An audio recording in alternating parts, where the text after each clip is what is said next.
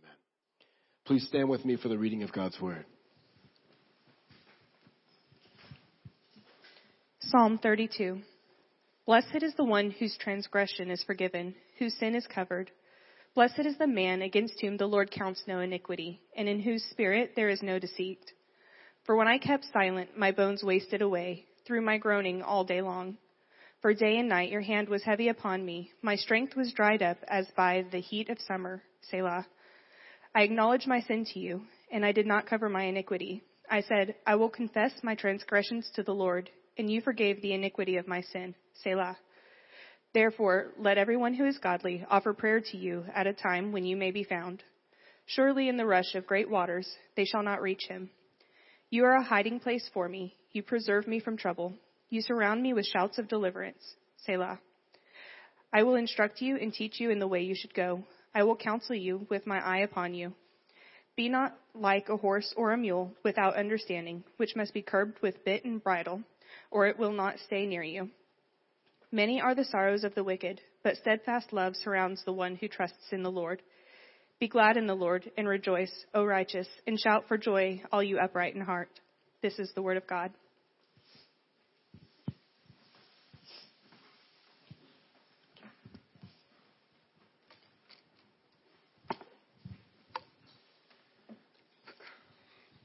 Good morning, family of God.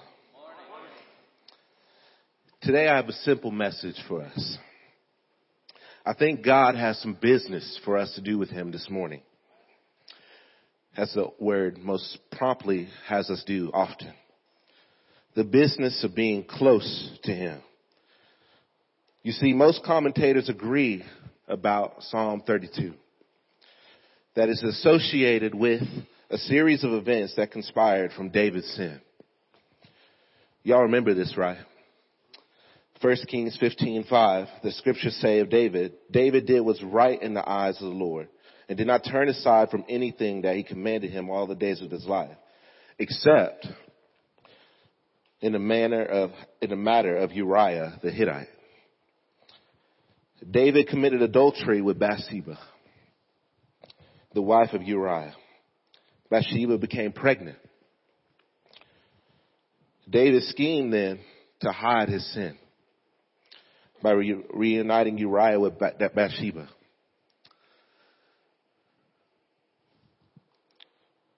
But Uriah had more integrity than David. Instead of going back to his wife, he decided he wasn't going to do that. And because of that, David then conspired again to have Uriah killed in battle. After Uriah's death, David married Bathsheba.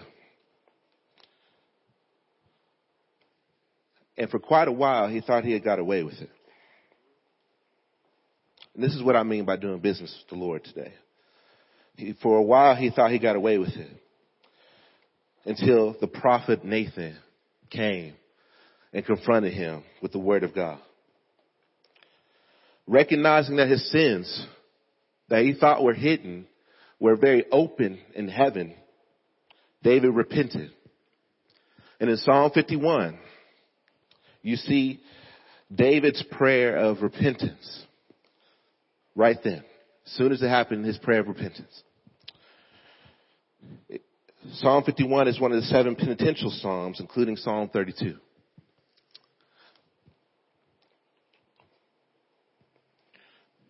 You see, both psalms were written after the confrontation that David had with Nathan. But Psalm 51 is a prayer of repentance. Psalm 32 is more of a song of thanksgiving. Let me say that one more time. While Psalm 51 is a prayer of repentance, Psalm 32 is a prayer of thanksgiving. See, in Psalm 32, David thanks God for answering his prayer of mercy. The heading reads, A Maskil of David, which is supposed to be didactic, which means a teaching song. Okay? A teaching song. But this psalm is also more than just a song of thanksgiving and a teaching song. It is also hymnic. It is full of wisdom, and it's penitential. You don't have to raise your hand. You don't have to raise your hand at all. In fact, I don't want you to, because I don't want everybody knowing your business like that, except for a close few. But if you've had a moral failure this year of some kind, this psalm of reflection on the steadfast love of the Lord might be what you need to hear today. This could be the song that breaks the bonds of shame that Satan has sown in your life today. If that's you, you need some encouragement. And I hope Psalm 32 will do that for you. Others in here might seem to be good on the outside. But when it comes to your sin, you are as stubborn as a mule. Look at verse 9. Be not like a horse or a mule without understanding, which must be curbed with bit and bridle, or it will not stay near you. If that's you today, you need a wake-up call. Wherever end of the spectrum you are today, we are going to come to God today. We're going to come near to Him. And the spoiler alert about this psalm is that it might say it's a masculine of David, but the psalm is really all about God. Therefore, I call today's sermon, Get Close to God. But before we dive into the text more deeply, let me offer a prayer for our time. I need the Holy Spirit's help today. I'm tired, I'm weary, but God's going to help me. Let's pray. Father, I confess my sin to you. Lord, so often I'm afraid. I'm afraid to draw near to you. I'm afraid to do your work. But Father, I pray that you would break that sin. And as Lord, I come before these friends and family members of mine, preaching this word, Lord, I pray that it would inspire each and every single one of us to draw near to you. Lord, would you help us? Lord, we don't want to play games. Lord, help us to not play games with you. Our sin is wicked. Our sin is evil. It separates us from you. Lord, I pray that you would help us. Help us to draw near to you. Help us to draw near to you. In Jesus' name, amen. Well, there's a way to get close to God. In Psalm 32, wisdom comes as a promise to be delivered by God alone. Many other commentators believe in verse 8. Everybody look at verse 8. I will instruct you and teach you in the way that you should go. I will counsel you with my eye upon you. That verse right there is probably the center of this song. And at that time, God kind of goes and takes the mic from David. David is speaking. And God takes the mic and says, hey, I will counsel you. I will instruct you. I will teach you in the way that you should go. In order to get the rest of this psalm, we have to enter into what is called the wisdom of God. Only those who have chosen to take upon themselves the way of the learner will receive such benefit from this kind of instruction, this teaching, this guidance, this forgiveness, protection, and counsel. And they will only them will reap those benefits. God's already omnipresent eye is literally on those who choose to walk in the wisdom of the Lord, Kidner says, a British Old Testament scholar, was famous for being the warden of Tyndale House. That eye upon you statement is huge. The commentators agree that statement is closely tied to God's vigilance. Let me say this one more time. God's vigilance and his intimate care for you. Doesn't that sound good, y'all? God's vigilant, intimate care for you. Or in other words, his steadfast love for you. And lo and behold, As I was looking at the different words in this text, that word "hesed" came up again. The word that John Mark has been trying to teach us, which is found in verse 10. Look at verse 10. Many of the sorrows of the wicked, but steadfast love surrounds the one who trusts in the Lord. Steadfast love, God's steadfast love. Which got me thinking this question. I told you I have a simple message. We're not playing games here. We're not playing games here. We're not here just to parse every word. We're here to respond to the word of God. It got me asking this question of myself. Am I afraid to come and learn from the Lord? Am I afraid to come and learn from the Lord? And I'm going to ask this question of you. Are you afraid to come and learn from the ways of the Lord? Are you afraid? Maybe sin seems too big to get over. Or maybe sin seems too enticing to give up. But ask yourself this question. Why would I not want to be near the Lord? The Lord of the whole universe, who sees you regardless of your junk and who longs to vigilantly care for you. You see, wisdom is not just about learning some rules from God that allow you to operate well in the universe. Wisdom will teach you that, of course. But wisdom is much more than that. Wisdom is about knowing God. And while we're getting to know God, should create in us maybe some fear of the Lord in the beginning,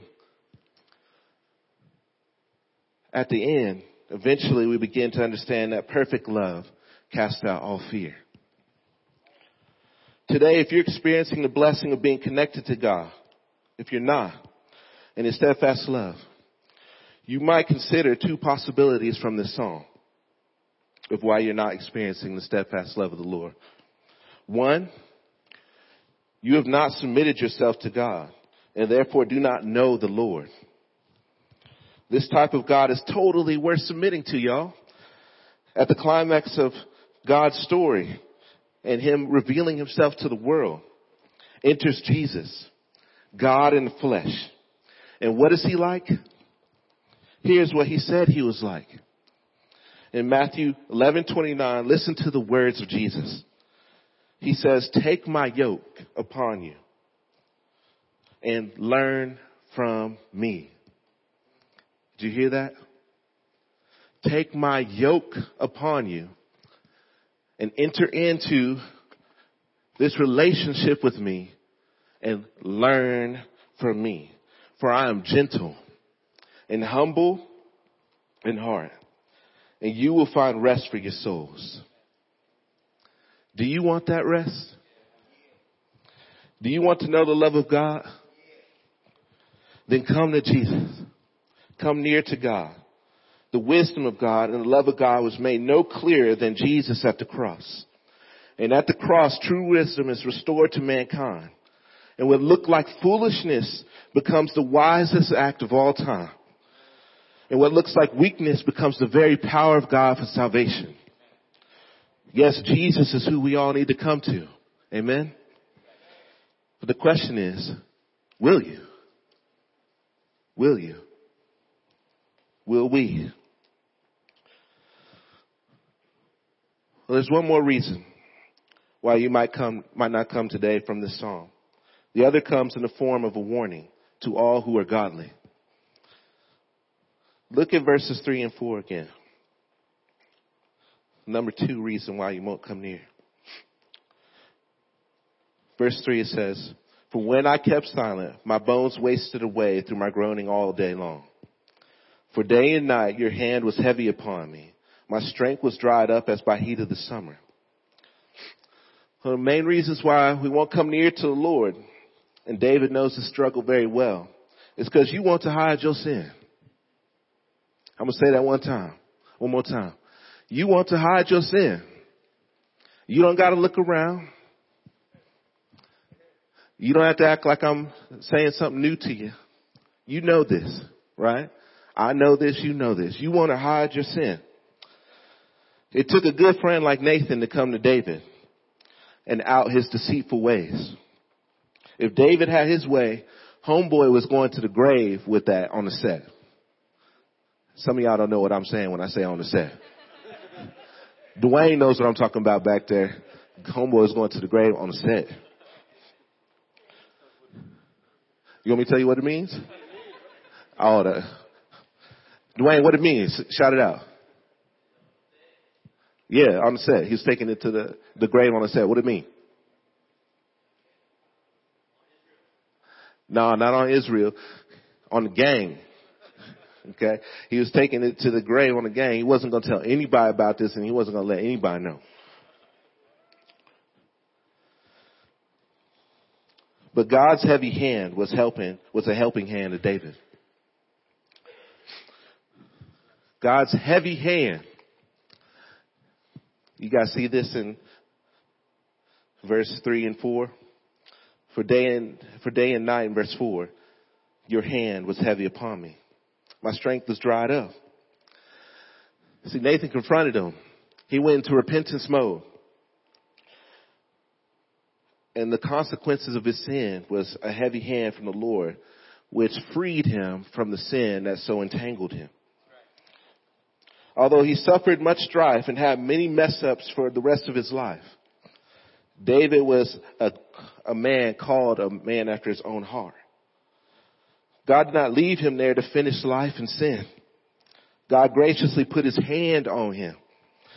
And the hand took his physical strength, but man, it gave him his spiritual strength back.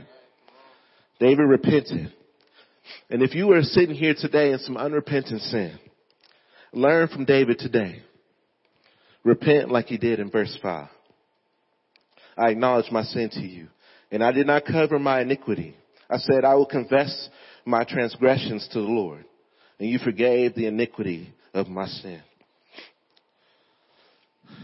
Another reason, which is kind of part B of why you might not come near, has to do with your sin still. But it's because you are stubborn, like a mule and a horse. Negatively, it is not wise to walk away from the Lord, but positively, it's really wise to walk next to the Lord. But the horse and the mule doesn't naturally do that. Everybody knows how a mule is, right? The metaphor should ring home for many of us. You're stubborn as a what? Mule. Yeah. When I was working at Santa Fe South, this gym right here, I was a PE teacher. One of our professional development days was really interesting. We ended up going to see a Christian horse breaker dude. Don't know what that is until I got there. And this man was taming a wild horse. So they get in this ring. And they let a horse come in. And it's a wild horse. This horse wants nothing to do with this dude at all. Dude all he has is like a whip in his hand. He got a saddle strapped up on one of the fences. And what fascinated me was what he was talking about during the time while he was trying to break the horse so he could ride it. Here's what he did. He took some whip and and whipped it around and made him start running away from him around the ring. And then he said, this is what children are like sometimes. Sometimes they don't want to come near you. And so sometimes you got to discipline them. I thought this was really interesting. And as he continued to do this, eventually he had to use a little bit of force. And then after he used a little bit of force, the horse ended up realizing that I can't go anywhere else in this fence. I'm fenced in. I can't go anywhere else. Either I'm going to submit to this man or I'm going to die trying to resist him. Eventually the horse submitted to him. And it took about 30 minutes. And I thought to myself, man, I really hope I'm not like that. I really hope I'm not like that horse, resisting God's discipline. But then, as I was looking at this psalm, another story came to mind. It's about a man named Buck Brannaman, the horse whisperer. Have you ever heard of him? The horse whisperer. So he had a special on CNN. Matthew, will you play that for me real quick? And as you see, Buck Brannaman had a really challenging life. And as you look, you see the way that he's dealing with his horse. It's a lot gentler. It's a lot gentler. And as he is what is called breaking a horse, he actually hates that term. He actually likes to woo the horse. And as you see, look at this horse. As he's walking around, he's following him every single where that he goes. See, Buck Brannaman had a really rough life. His dad was a very violent man. Very violent man. Beat him, broke him down. I can sometimes relate to that.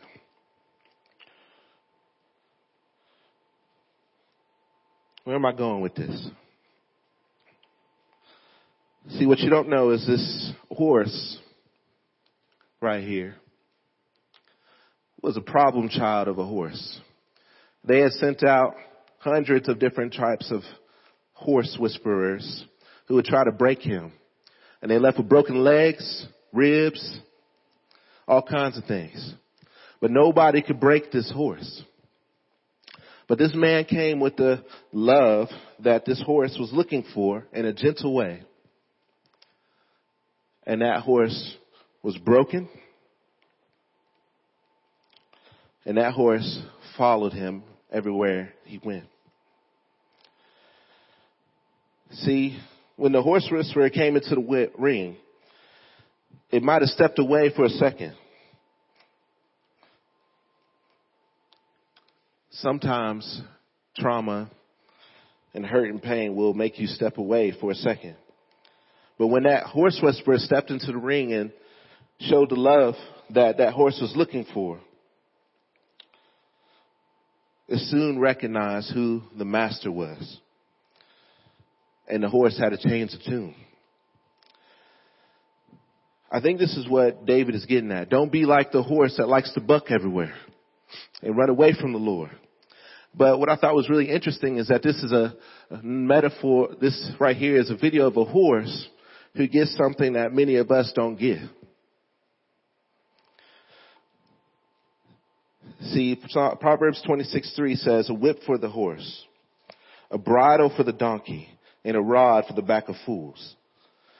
The bit and bridle are used for a horse and a mule to stay near to you. But David is challenging us not to be like the horse who needs the bit and bridle, but to be like the horse in this video. God is trying to lead you closer to him. Church, do you want to be near God in this season? Then James 4:8 says, draw near to God and he will draw near to you. And what will you find when you draw near to God? What will you find there? Well, the rest of the psalm explains this. You will find refuge and you will find the forgiveness of sins. In verse 7, David promises that God will be a hiding place from trouble. This doesn't mean that godly people don't experience troubled situations. It means that we will be persevered through troubled situations. Verse 7 tells us why. You are a hiding place for me. You preserve me from trouble. You surround me with shouts of deliverance. He will preserve you from trouble. He will surround you with shouts of deliverance. Do you guys hear that? How many people in here have troubled lives sometimes? Got troubles in your life? God's going to enter into that. You may feel like he's really distant, but God's really near to you. And he wants to surround you with sounds of deliverance. You also find yourself getting forgiveness of sins. David said, I confess my sins to you. And what did God do? In verse 5, I said, I'll confess my sins, my transgressions to the Lord, and you forgave the iniquity of my sins. And how does he do it? Just look at verse 1 again. Blessed is the one whose transgression is forgiven, whose sins is covered. In case we overthink this one metaphor for atonement, there are two distinct pictures in these verses, in verse 1 and verse 2. There is a lifting or removing forgiveness of sin and a concealing from sight, covered. And this is not a hiding of sin that is still present and unresolved. This is a sin that's covered and resolved. When God covers sin, it's finished. Psalm 103:12 says, as far as the east is from the west, so far does he remove transgressions from us. Do you want your sins forgiven and covered? Then come near to God, the only God who can take away your sins.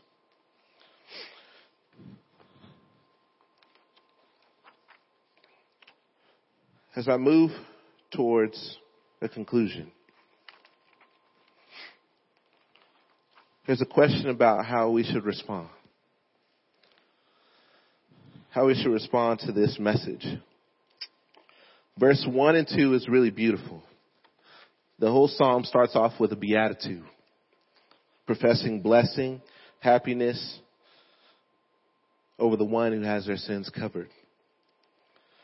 If you feel blessed because you know God has forgiven your transgression and covered your sin, can I get an amen? If you know that you are blessed because the Lord counts none of your iniquity towards you, can I get an amen? And if you have a clean spirit with no deceit because of the work of what Jesus has done in your life, can I get an amen? There is freedom that comes from the confession of sins then, because of the work of God to eradicate our sin. And we see this clearest at the cross. No man can clear his name. The godly of verse 6 are not perfect, but God paid the penalty in full. Praise Jesus for his life, his death, his resurrection, who is a perfect sacrifice to pay for our sin. That is why we don't hide it. Family, we don't have to hide our sin. Jesus paid too much for us to hide our sin. To have us sit in unrighteous living and wicked living. Look at verse 10. Many of the sorrows of the wicked. Do you want to live in sorrowful living? The answer is no. He doesn't want us to have many sorrows like the wicked has. And all we have to do is confess our sins. 1 John 1:9. If we confess our sins, he is faithful and just to forgive our sins and to cleanse us from all unrighteousness. Not some unrighteousness, but all unrighteousness. Confession of sin is liberating. Not to minimalize or trivialize sin, but on the contrary, to call sin what it is and confess it. If we do this, church, I think this isn't one of the funnest messages, but at church, I really think if we do this, it'll open up the floodgates of grace. Shouts of deliverance will surround our church, and we will be close people to God. And finally, when we realize this, we realize that we've confessed our sin, and we get closer to the Lord. Psalm 32:11 exhorts us, be glad in the Lord, and rejoice, O righteous, and shout for joy, all you upright in heart. This joy is attached to the righteous. If you don't know Jesus, come to know him today. But for the righteous, if your sins have been forgiven, shouldn't we be people full of gladness? If our sins have been forgiven, shouldn't we be people full of joy? Shouldn't we be happy? Shouldn't we know that we're blessed? We are not perfect people. We are not even good people or deserving people, but we are forgiving people. We are forgiven people. Joyful praise is the proper response of people who are forgiven. Forgiven people should be glad in the Lord. And true joy is only found in the Lord Jesus Christ. Philippians 4, chapter 4, verses 4 says, rejoice in the Lord always. Again, I will say rejoice. Forgiven people should rejoice no matter what's going on. We should shout for joy. Psalm 107, verses 1 and 2 says, oh, give thanks to the Lord, for he is good, for his steadfast love endures forever. Let the redeemed of the Lord say so, whom he has redeemed from trouble. Come near to the Lord, and you will get wisdom. Come near to the Lord, and you will get God. Come near to the Lord, and you will have refuge. Come near to the Lord, and you will be forgiven. Come near to the Lord, and you will rejoice. Amen. Amen. Let's bow our heads and let's pray.